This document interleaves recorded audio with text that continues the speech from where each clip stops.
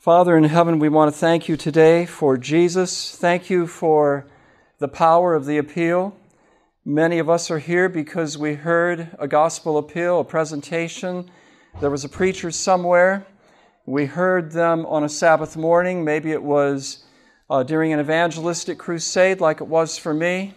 And we made a decision. We came forward. We raised our hand. We stood. Maybe it was as recently as last night as Elder Finley again gave an excellent appeal. And Father, we want to serve you with all of our heart, with all of our soul, with all of our mind. And we pray that your blessing would be in this class today. And we pray in Jesus' saving name, amen. Okay, so who preached powerful biblical appeals? And we're going to find out. There is a theology about appeals within the Bible. You might wonder, well, who was that? There are many that did. We've had an excellent appeals seminar here at camp meeting, and it was been taught night by Elder Finley and on Sabbath morning. Can you say amen? He is, I believe, personally, this is just my opinion. I told you not to say that, right? You don't say that in a sermon. But I believe that it's okay to say I believe, by the way. While you're preaching, if you want to make a point in a good and positive way, when you say I believe, that's good. But if you say in my opinion, that doesn't carry any water, okay? And don't say okay after your sentences either. I won't say the next word. So he's been giving an excellent appeal seminar because he's been doing this night by night. How many of you have heard Elder Finley? Most everybody. It's worthwhile being there again tonight because you'll hear, believe me, it's his fifth night, or fifth out of 5 presentations, and you won't want to miss it. If you can't be there, listen in on the radio. Get the tape. It's not a tape anymore. I believe you can download all these digitally, if I understand correctly, from camp meeting this year. So that's really neat. It's at the ABC. This class I hear is at the ABC. Every appeal is sowing seed. Elder Finley talked with us this morning. He said, I'm going to give you $1 million tip. He said, all you have to do is find $1 million bill crossing the street in front of you. If there was such a thing, you would pick it up and you'd be an instant millionaire. And he said, for some of you here, this will be worth more than $1 million. He said, you need to sow seed to be successful evangelists. Secondly, he said, only God can grow the seed. And he gives you results in proportion to how much seed you have sown. He can't bless something that you haven't sown. Doesn't that make sense? Amen. So sow the seed as far and wide, as many different ways as you possibly can, and then pray earnestly and let God grow the seed. And God will bless what you sow. And he blesses churches that are active. And he has, this is mine now, but he has his angels and his Holy Spirit, and he blesses people that work for him. Sometimes you'll sow a lot of seed, but there's other seed that God is aware of, and he will bring people who didn't receive the handbill. He'll bring people who've been thinking about this for years. I talked with a young man, I told you the story yesterday, going to the early morning meeting together. The Lord was working on his heart for a long, long time. There's a seat right here for the A student. Come right over here, Olga. I was looking for it. I thought, Olga has the guaranteed A here. I know about her. And so you can sit right there. Thank you. So sow the seed. Let God grow the seed. God blesses in proportion to the amount of seed you sow, and that will guarantee you a lot of interests in various stages of growth. So 3 points. Isn't it easy? And there will be people in various stages of growth all the time. And if you do enough sowing and praying and trusting in God, and you keep having an evangelism calendar, you will win many souls. I'll tell you something else, a secret. I love to pick up secrets from people. You know what the Finleys do at their church, Living Hope Church in Virginia? Every Monday, they have a health class for their community. And that's a tall order, I know, but if you invest big and dream big, you're going to reap big. So every Monday, and I know it's a preaching class, so I'm preaching, okay? This is my appeal to you today. Every Monday, they have a health class. Every Tuesday, they have a Bible study class for the community. They advertise it. Every Wednesday, they have prayer meeting. Every Thursday, if they have any business of the church, well, not every Thursday, but they reserve Thursday for board meetings or business meetings, something like that. And on Sabbath morning, they come early and they pray. Now, Joe, you might know about that. You've been there at Living Hope. Okay. But I believe it's Sabbath morning. They pray early that the Holy Spirit will be there that Sabbath. Isn't that great? And they have a burden for their community. Yes. He said the other day, I can't remember which one, but he said he wanted to go to a small church, 30 members. Right. It's now 300. Yeah, it's grown exponentially, but really, when you think about it, those are the secrets, and that's what they're doing. And I know evangelism works because we've always had evangelism as a pastor, and I've never been in a place where we didn't baptize souls from evangelism. And I've had about 125 meetings myself. So some things to think of. Continue going to the meetings, and if you really want a good seminar tonight, go to Elder Finley's meeting. Every appeal is sowing seed. Every appeal. And the Lord grows the seed every time an appeal is responded to. So appeals need to be made. And another burden, I said the last couple days, I guess I'll just keep saying it again, because I hope someone here will take an interest in this, and I'm hoping someone who is listening. Where's that recording device? I know it's around here somewhere. Everyone who is listening, where is it? Right on your shirt. Oh, yeah. Okay. Everyone who is listening, listen to this. There's 184 churches in Michigan, right? Well, you maybe didn't know that, but there's 184 churches. I'm the one that's nervous. Pray for me. Amen? 184 churches. How many weeks in a year? 52. You better help me out. Okay, 52. And that is 9,568. What does that mean? I believe that every church, every week, should have some kind of an appeal. You don't want the same appeal every week on the same subject matter. You don't want to use the same, will you raise your hand, every week? Or will you stand every week? Or will you come forward as an altar call every week? There's 7 different kinds of appeals. But if every week, whether it's the pastor or you, if you would have an appeal in your church every week and only one person in each Michigan church on average every week was to make a decision for Jesus or a decision for the truth of some kind of what we believe or a decision to be baptized or to be part of the remnant church, wouldn't that be wonderful? So I'm going to say it again. I'm just impressed to say that. I believe we ought to be making appeals. Do you realize that's one of the secrets of a growing church? Is not only preaching, but making appeals. You really haven't preached well unless you do make an appeal. And I believe that.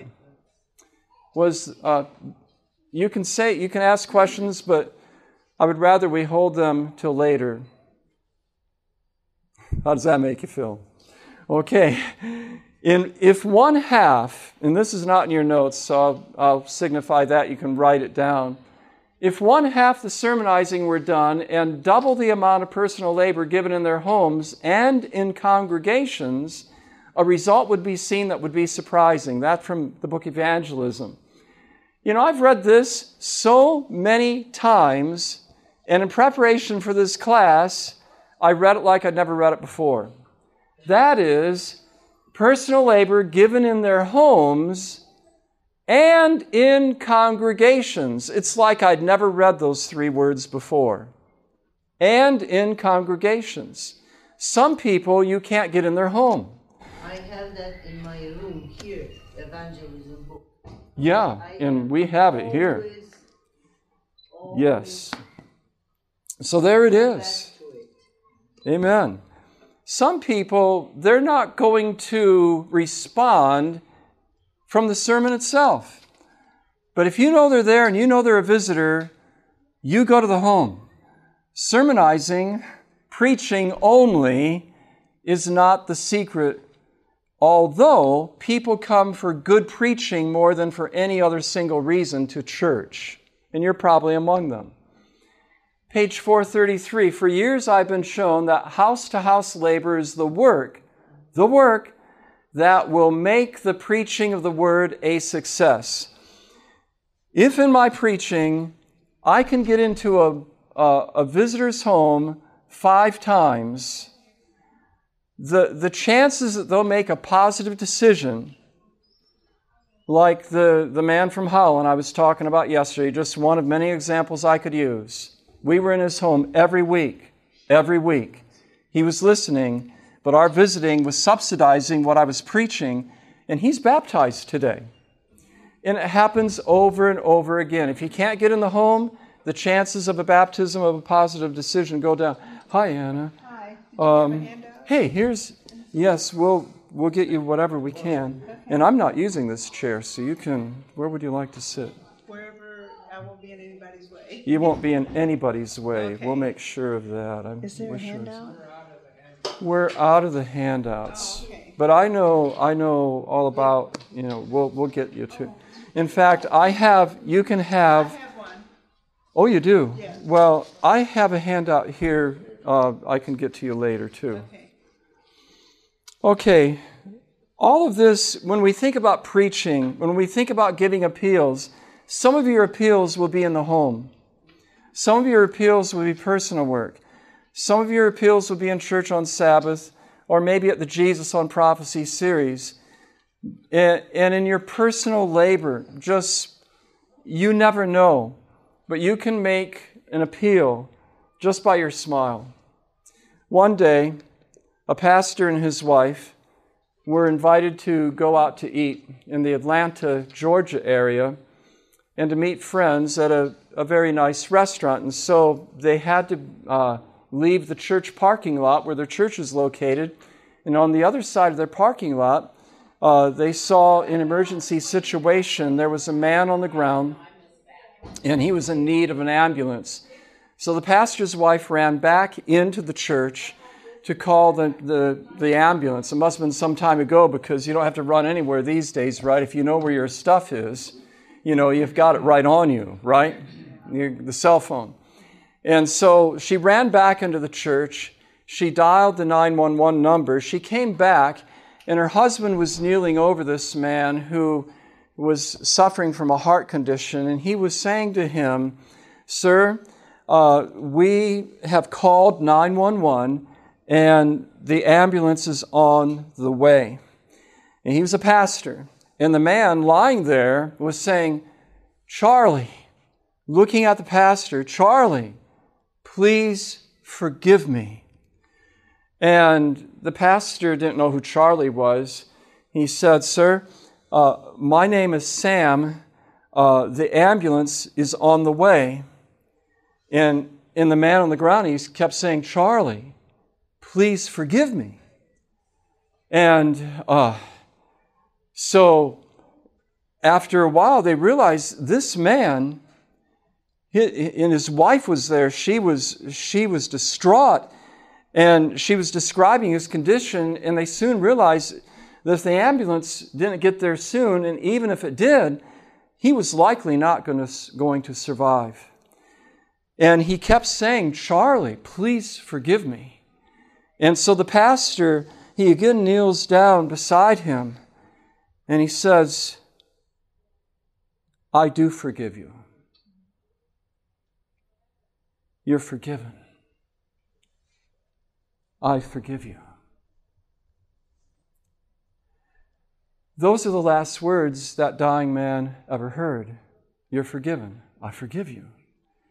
And the pastor said to his pastor friend when they got to the place where they were going to eat, he said, did I do the right thing? This man wanted to be forgiven. He wanted Charlie to forgive him. Now, I'm not Charlie. So what right did I have to forgive a man who, in Charlie's place? But that appeal for forgiveness, have you ever made your appeals to God? That appeal for forgiveness met with a listening ear. It wasn't Charlie's ear. It was a pastor's name, Sam, who said, you're forgiven. We're not going to get into theology whether he did the right thing or not. But that man was making an appeal.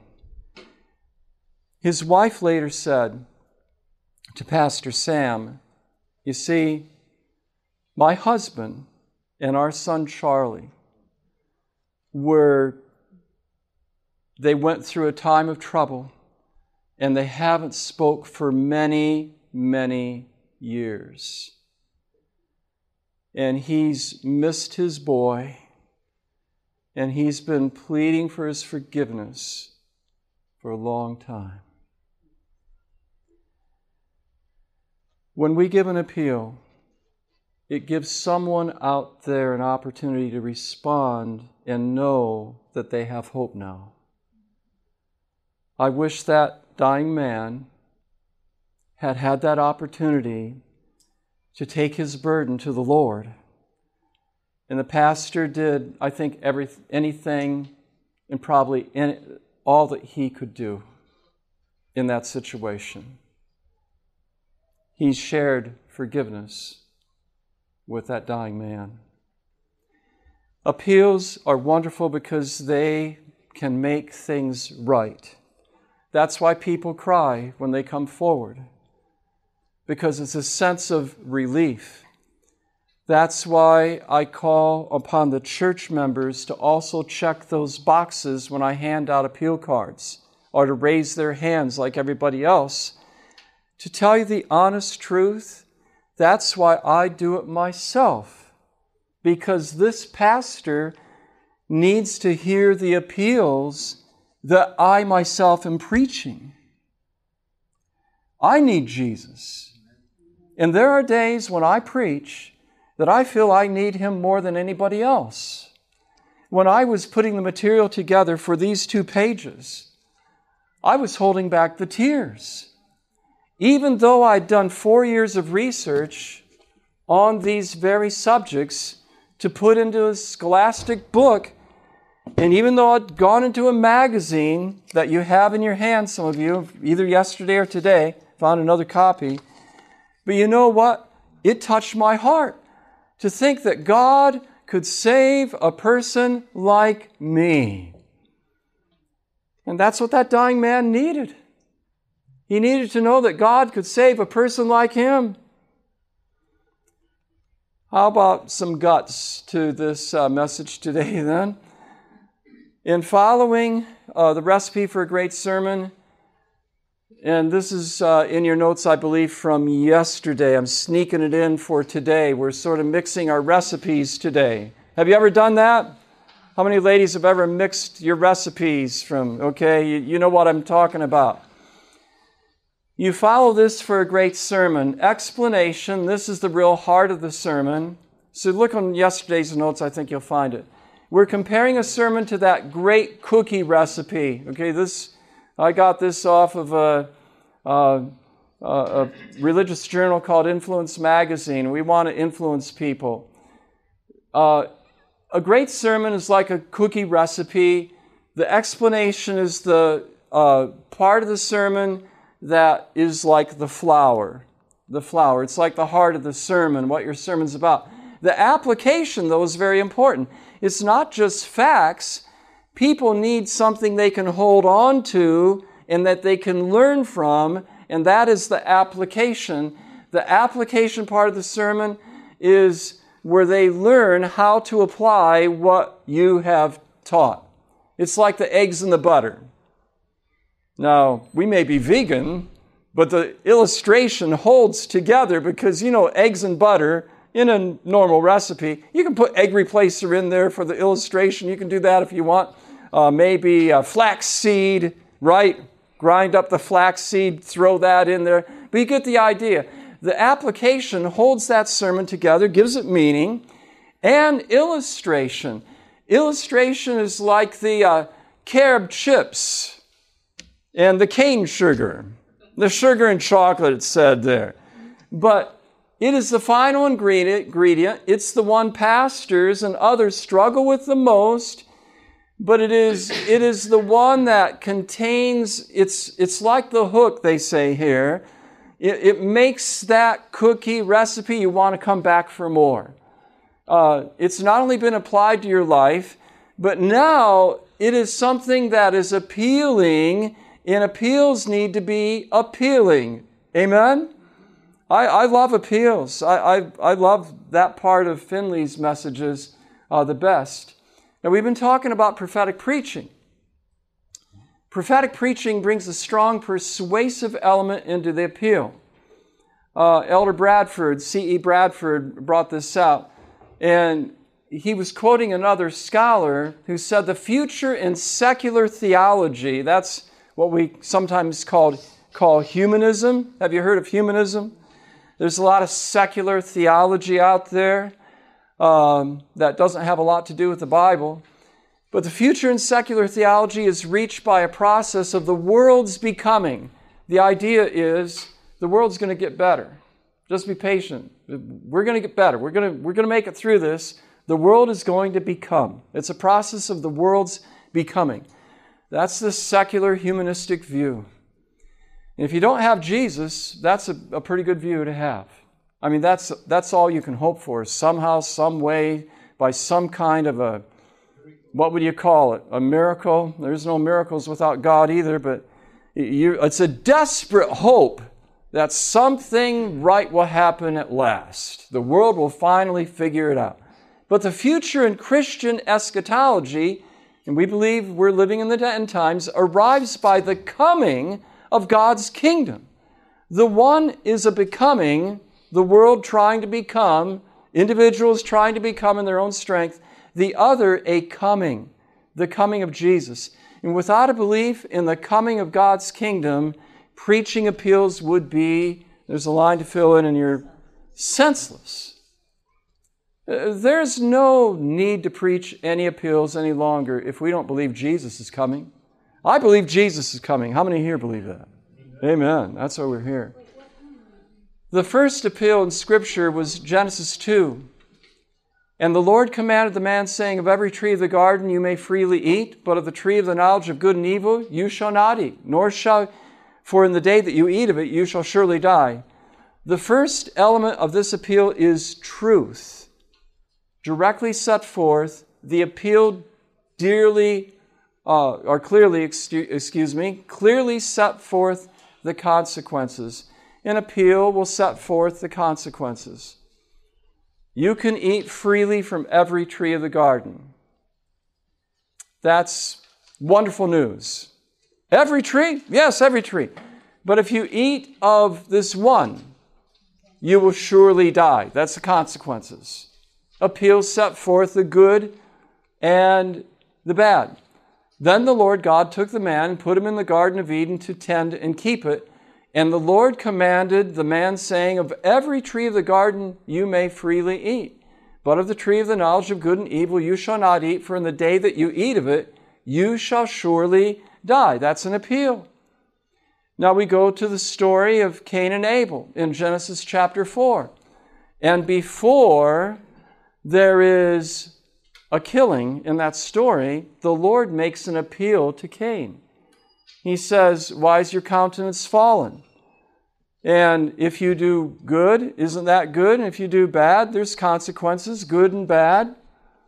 And unfortunately, Cain chose another way. Appeals give people a point of decision. And we know the rest of the sad story of Cain's life. but appeals will bring people to decision. It's our responsibility as preachers of the Word of God to bring people to that kind of decision, to give them that opportunity. It's an opportunity that they can take between God and them. It's about their relationship with God, and it's a very important one. We don't want to neglect that. Genesis 19 is a direct and anxious appeal from two angels who had appeared with the Lord when they came to Abraham's tents in chapter 18. This chapter links the role of Abraham's prayers and appeals to God with the role of the angels who were sent to appeal to Lot. It is clear that effective appeals are associated with much prayer. We need to take time to write these appeals out, and we need to take time to pray about it, because it takes some nerve to give an appeal. And this is another secret. Tell me what you think. Abraham said, "Wilt thou destroy the righteous with the wicked?" He was giving an appeal to God. Peradventure there be 50, then 45, 40, 30, 20, and 10. 6 different appeals to God in those 10 verses of Genesis 18. So shouldn't we be praying earnestly? Amen? Shouldn't we be dreaming big dreams and being in connection with God and on our knees and asking God for souls? Was Abraham asking for souls? Yes, he was. That city, the cities were destroyed, but by the grace of God, even though there were not 10, there were 3 that were saved out of the destruction. Just 3, but 3 were saved. And Abraham's prayers sent these angels on to Lot, and he was saved, and his daughters were saved, at least out of the destruction. Of the 3, of course, his wife was there too. Initially, there were 4, then 3. And we know, unfortunately, the history of the Moabites and the Ammonites that issued from that story as well. But 1 Peter, I believe it is, talks about righteous Lot. Did you know that? Peter talks about righteous Lot. And there's not a lot to say about Lot in the book of Genesis that's very flattering, but we're going to meet him in the kingdom of heaven, thanks to the prayers of Abraham. Judah presented his appeals, one of the longest appeals in the Bible. Judah goes before Joseph, his younger brother, and he says, if you're going to take Benjamin, take me instead. My life for his. Who does that remind you of? Jesus. And what effect did Judah's appeal have on the prime minister of Egypt? He wept. Yeah, he wept. It touched Joseph's heart. He knew these brothers of mine, these scoundrels that sold me into slavery 22 years ago, no letters, no emails, no nothing since, no caring about me. I'm not so sure that Joseph was thinking that way, but if, we might in similar circumstances.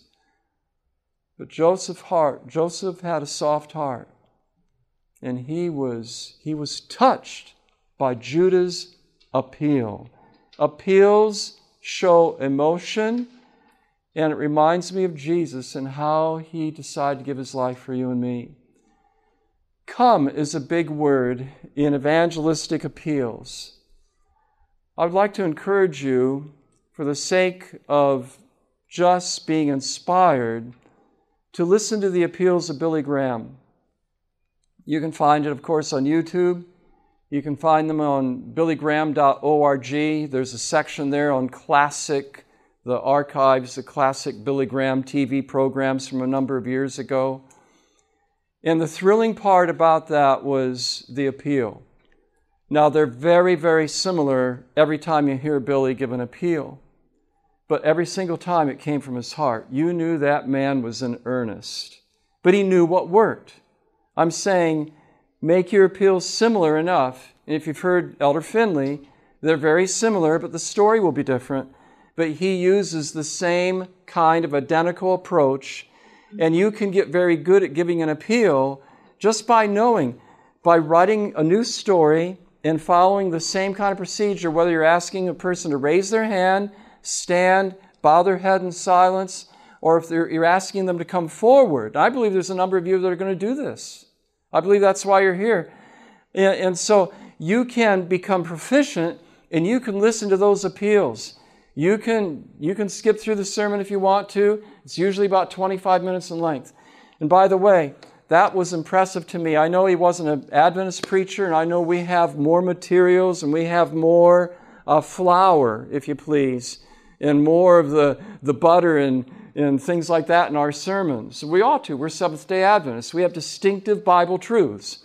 But nonetheless, he knew how to craft a sermon and give it in 25 to 30 minutes. And that's amazing to me. And he made time for the appeal. And so listen to those appeals. Listen to Mark Finley. Bring him up on YouTube. Get hold of Elder Finley's materials. Listen to him. Here, take note. Record him with your iPhone. And go back to that. You also can give appeals like that. And Billy, what got me going on that, and that was a plan, was Isaiah has the words come. God uses the word come. And let us reason together, says the Lord. And if your sins are scarlet, they shall be as white as snow. Or as they're red like crimson, they shall be as wool. So he always makes it as appealing as he can. He has this word picture. And he says, come. Come unto me, Jesus said, all who labor and are heavy laden. The appeal in preaching is commonly seen as the conclusion, but for Isaiah the prophet, he weaved his appeal into the message from the start. And that's a wonderful secret too. You can get up and say, you can actually tell people, and it'll get them thinking, at the conclusion of my sermon today, I'm going to give you an opportunity to respond. I'm going to have an appeal. We're going to give you the opportunity to come forward, or we're going to fill out a card. We're going to raise our hand. We're going to sing a song. We're going to, you can tell them. You can let them be thinking about that during the whole course of your sermon, if you choose. I sometimes do that. I don't always. I vary how I give my appeals. God's intense emotion is seen in the book of Jeremiah. God hurts when he remembers Israel's love and their youth for him. God brings out, when you were young, we were in love. I remember those days. I long for those days. God says to Israel, I miss your love. I miss you. He's a lonely God. And appeals are emotional because God is emotional. So don't worry about, sometimes people think that is an appeal manipulation. No, it is not. You didn't go up the aisle to get married out of manipulation, I would hope. You went up that aisle because at that time, whatever happened to your marriage, but on that marriage day, it was, I hope and pray, one of the happiest days of your life.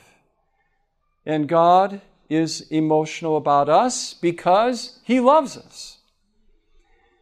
Preaching for decision requires decided preaching. There must be a lofty and mighty purpose in the preacher's own mind, a purpose that actuates him.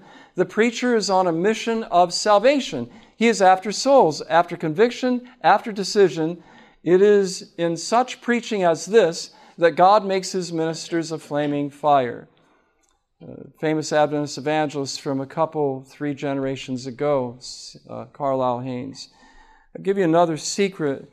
I said yesterday that appeals in public evangelistic series have a special power because you give people a number of opportunities to make decisions.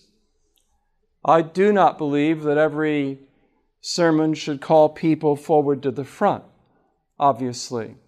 And I like to, I wait for a number of meetings before I ever do that because I don't know the people, they don't know me, and I want them to have a level of confidence and feeling good about being there before I go to that.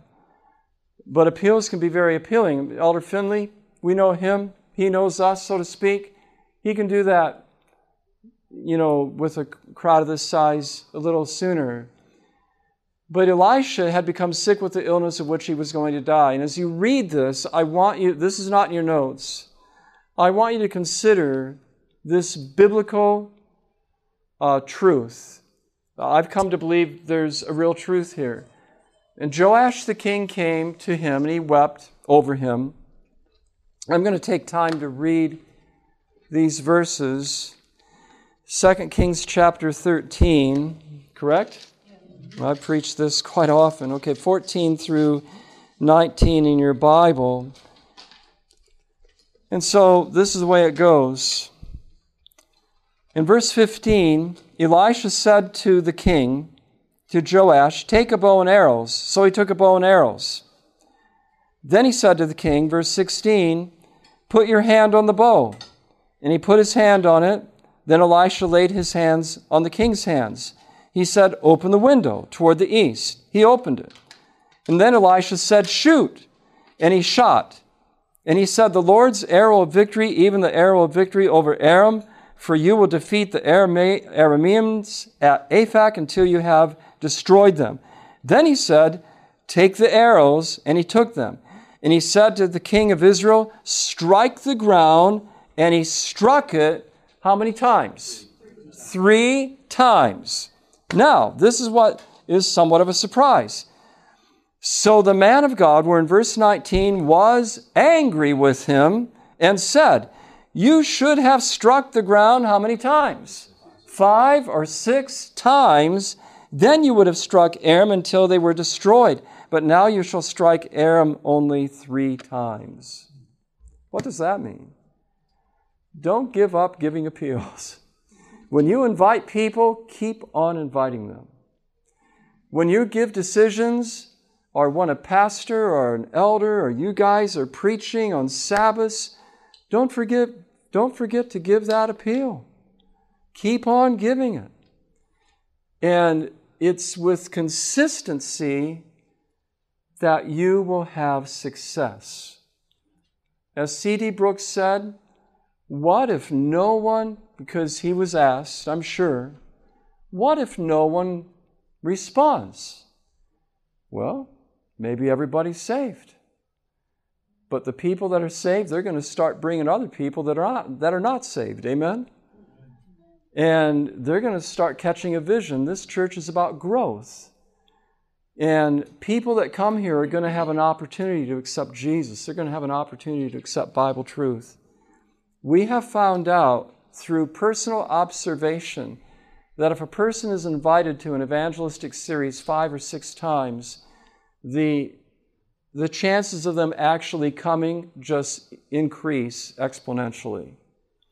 And if a person is willing to keep on giving appeals, that will increase as well. And this is from Prophets and Kings on that very story.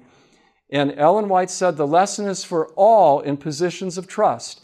When God opens the way for an accomplishment of a certain work and gives assurance of success, like he did to the king there through Elisha the prophet, the chosen instrumentality must do all in his power to bring about the promised result. In proportion to the enthusiasm and perseverance with which the work is carried forward will be what? The success given. Such workers will find no task too arduous, no prospect too hopeless. They will labor on undaunted until apparent defeat is turned into victory. On the same page as well, he calls for men, and we'll say women as well, amen, of devotion to his work, men of moral courage with ardent love for souls and with a zeal that never flags. I love that. So, another example of consistency. The Lord said to Naaman, Go wash in the river how many times? 7 times. Could God have washed away the leprosy after one time? Could Elisha just, like Naaman expected would happen, wave his hand over him and he would be healed of leprosy? Sure. But sometimes God allows us to go through the depths so that we become dependent upon Him. David carried 5 stones. He was going to give some appeals of another sort. He was ready for what God would have him do. And when you give appeals, it's like knocking out the enemy. I think it sends Satan into some kind of a fright, is what I think happens. Jonah, he preached a message of repentance. Jesus said of him, the people of Nineveh will stand up against this generation on Judgment Day and condemn it, for what did the Ninevites do? They repented of their sins at the preaching of appeals by Jonah the prophet, right? Now, someone greater than Jonah is here, but you refuse to repent. So if someone doesn't repent and you give an appeal, remember the best preacher of all time, Jesus Christ, gave many appeals, and sometimes, too often, his heart was broke because no one responded. He said someone greater than Jonah is here. The Ninevites, 120,000, greatest evangelistic effort on record by number for sure. They responded, they repented. That city was saved, at least for a time. But Jesus said, I'm here, and that city will rise up to condemn you because they repented, but you refuse. But we have to keep on giving the appeals. If one word would describe John the Baptist, it would be repent. Repent, for the kingdom of heaven is at hand. It would also describe Jesus. Jesus, in his appeals, he said, follow me. Isn't that an appeal? He said, repent and believe the gospel. He used the word come, and he included all. Our appeals are for everybody. They're across the board. You might think on a Sabbath morning or at an evangelistic service, everybody here is saved. How do you know? Maybe you're the one that needs to be saved. I've made recommitments many, many times. I know of a famous evangelist, he said, the Lord, in order to save me, made me an evangelist. He knew he couldn't save me any other way, so he made me a preacher. And I thought, what? Really? You? There's a lot of truth to that. And whatever you do, the greatest appeal of all time is the appeal of the cross. The cross still touches hearts. The cross meets people where they're at. A number of years ago, a dear friend of ours, the son of our conference evangelist here in Michigan, you may remember the story. It occurred 21 years ago in May. His son Daniel was electrocuted, and Steve and Connie were left heartbroken. And at that young man's funeral, our daughter Melanie was asked to sing a song, Take Me to the Cross. The story of a little girl lost, or a young boy, lost in London. And his daddy or her daddy had told them that if you're ever lost, our home is right. If you go by the way of the cross, on the top of that steeple, and said, just say to whoever you find, take me to the cross, and I can find my way home. Just take me to the cross, and I'll find my way home. I know my way from the cross. Maybe you sense in your heart just now that you need to find your way back to the cross. Maybe you're sensing and you desire to be able to share with someone about the love of Jesus in a new and a living way, and you believe that that's through the cross, an experience with Christ through the cross, maybe you yourself today would like to give your heart to Jesus anew, a rededication, maybe for the first time, I don't know. But you love Jesus and you would say, just Lord, just now, please take me to the cross. So that's the prayer of your heart. Let's bow our heads together as we pray. Father in heaven, you've appealed to our hearts today through Bible examples of powerful appeals, the prophets, and John the Baptist, and our Lord Jesus Christ. And we could go on, we could say the Apostle Paul and the Apostle James. There's so many different examples all throughout the Bible. You've been appealing to our hearts, and today we think of that little girl or boy that was lost in downtown London. And when they were found, they said, please, just take me to the cross. It's high upon the steeple, the cross where Jesus died for all the people. And we want to respond to that as our heads are bowed in prayer.